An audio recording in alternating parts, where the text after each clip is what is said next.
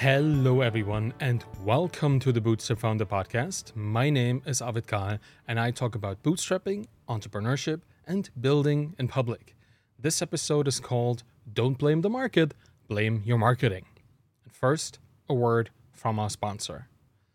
MicroAcquire is the number one startup acquisition marketplace, and it's simply the most efficient way to sell a startup, your startup, when you're ready to make your next move.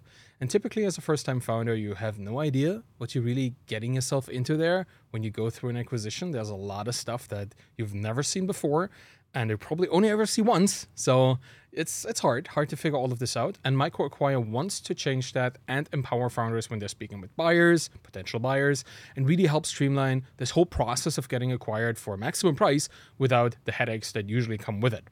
The traditional routes of selling a business can be quite confusing and challenging because nobody really knows what they're doing. And the goal at MicroAcquire is to eliminate that uncertainty by building innovative tools for buyers and sellers that allow for this easy and trusted and transparent acquisition process that we all would really like to have with our baby, with our business. And to date, MicroAcquire has helped hundreds of startups successfully get acquired, and they have facilitated hundreds of millions in closed deal volume, which is quite a bit. Their platform includes a very robust community of over 100,000 buyers, and they have thousands of startups currently listed, ranging from $5,000 to $25 million or more in asking price. And founders get free access to by creating a profile on MicroAcquire while staying totally anonymous. And if you're thinking about selling your startup, you might want to check out MicroAcquire. So go to microacquire.com to learn more. And now let's get started. Many unsuccessful founders believe that their business failed because of a market problem. They think it's the market that wasn't ready for their product and that the market made the wrong choice. This line of thinking is a dangerous and most of the time completely false perspective to take. It's not a market problem. It's a marketing problem. Better yet, it's a problem with what most entrepreneurs understand marketing to actually mean. It's commonly understood to be very focused on these post-product activities, advertising and brand building and grabbing people's attention. That's marketing to most people. And if you believe that marketing is mostly about getting the word out, you're operating from an extremely limited vantage point. Marketing starts long before you advertise your product. Anything related to your market is a part of a holistic marketing approach. And the market is never wrong. It's merely the collection of preferences and decision, and these are real, they can't be wrong. If there's anything wrong, it's your assumption about the market, and anything else really is self-deception. So let's dive deeper into this. Let's talk about the pre-product marketing. Because your market doesn't just consist of people who should buy your product. A market is a much, much bigger concept. It consists of your prospects, sure, but it also contains your competitors, their products, industry regulators, potential partners, organizational bodies, and much, much more. A market is a web of relationships between individual actors, not just the sum of actors themselves. That means that the market for your product either exists or doesn't exist long before you start working on turning your idea into the product in the first place. Validation and market research are an integral part of marketing. If you skip these activities and build your dream product only to find out that no one wants to buy it, it's a marketing problem. If there is no market for your product, how can you blame it on the market? I get it. It sucks to make mistakes and operate from these unvalidated assumptions, but for a founder, this is a great opportunity to sharpen your skills. Owning up to the fact that your great idea didn't resonate because there was nobody out there who showed any inclination to resonate with it leads to an important discovery. Without noticeable pull from the market, you're running the risk of wasting your time and effort on something that nobody really wants. And of course, this sounds a lot like the old Henry Ford quote about people wanting faster horses when asked what they want. But besides the fact that Ford likely never even uttered these words, we have to think of the difference between a need and a want. The job of an entrepreneur is to bridge that divide. Their task is to turn this nebulous want into a straightforward solution to a critical need. And that's why the Ford quote is so self-defeating. It's about understanding people needing to get places quickly. And that's a thing that only customer feedback can actually reliably unearth. You don't need to build the solution that people come up with, faster horses, when you ask them, but you need to understand why they ever thought about coming up with it in the first place. The faster horse is about the faster, not the horse. And that is the market research learning.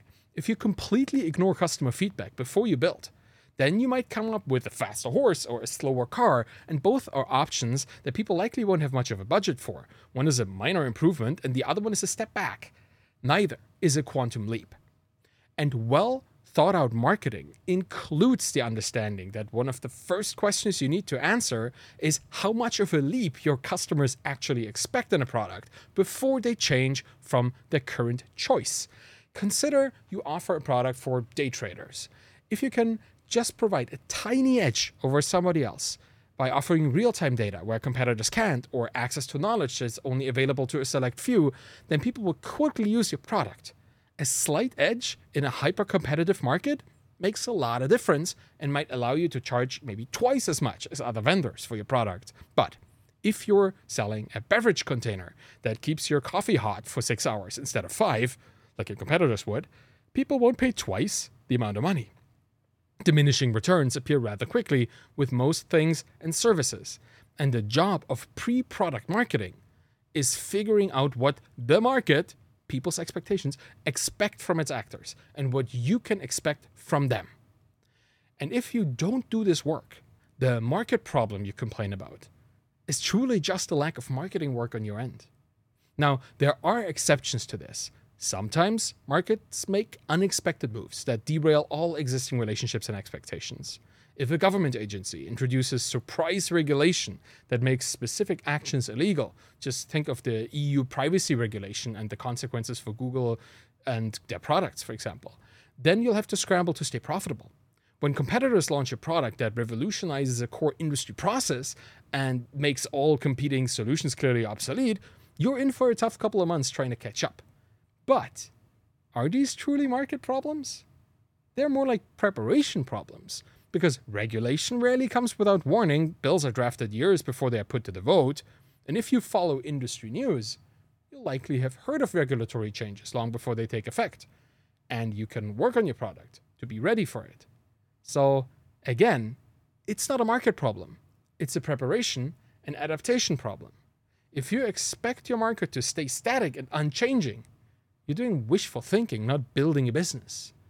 Businesses are grounded in the reality of their markets, and those markets shift every day. It's not a problem. That's the whole reason why new players like you can even make a difference in the market in the first place. And these shifts are an opportunity, and they're once again a part of a holistic marketing approach. Besides telling prospective customers about your product, the job of marketing is to keep your positioning as truthful and effective as possible. Marketing includes staying in touch with this ever-changing landscape of competitors, regulations, and developments in the field. And there's only one kind of problem in the market, and that's the problem that needs founders like you to be solved through a product. Anything else is an opportunity, either for you or for somebody else. And if you want it to be for you, you need to start caring about the market from day one before you build, and then never stop keeping an eye on it while you build and while you sell. If you have a problem with the market, you're using a way too narrow definition of marketing. And if you feel like the market is responsible for your lack of progress, you might be reversing cause and effect. Now, successful founders search for the problems in their own approach. They don't blame the market. They look for problems at home. And they then adapt and overcome them because they understand that they are part of the market. And the only way to make a difference is to keep working towards their goals. It's dangerous for entrepreneurs to blame anything outside themselves for a business failure. And I'm not really talking about self-condemnation and flogging yourself with whips. That's not the blame that I talk about. I'm talking about a kind of reflective blaming that is taking responsibility for operating under invalid and unvalidated assumptions. The path forward for you is to actively look for signs of self-deception. The moment you consider that the market made the wrong decision, you're ignoring that even though humans make subjective choices that might not seem logical to the outsider, that's the reality you have to integrate into your business efforts. You won't make people make better choices. You just have to appeal to their preferences better. Their choices are real. Your interpretation is what needs to change. And if there's legislative change that catches you by surprise, don't blame the lawmakers. Find out why you didn't have this on your radar. Establish a process to regularly check industry news sources for things that might impact your business journey. And I know this is hard to stomach. We don't like looking for mistakes in ourselves. I don't want to be wrong, and I think you might dislike that too. But the learnings from discovering your mistaken assumptions will set you apart from all those founders who keep blaming some external force for their own lack of research and adaptability. So catch yourself when you're blaming the market and look for the wrongful assumption. And then try again. And that's it for today. Thank you for listening to the Bootstrap Founder podcast. You can find me on Twitter at Arvidkahl, ARVIDKAHL. You'll find my books, Zero to Sold and The Embedded Entrepreneur, and my Twitter course. Find your following there as well. If you want to support me and the Bootstrap Founder podcast, please leave a rating and a review by going to ratethispodcast.com/founder. Thank you so much for listening and have a wonderful day. Bye-bye.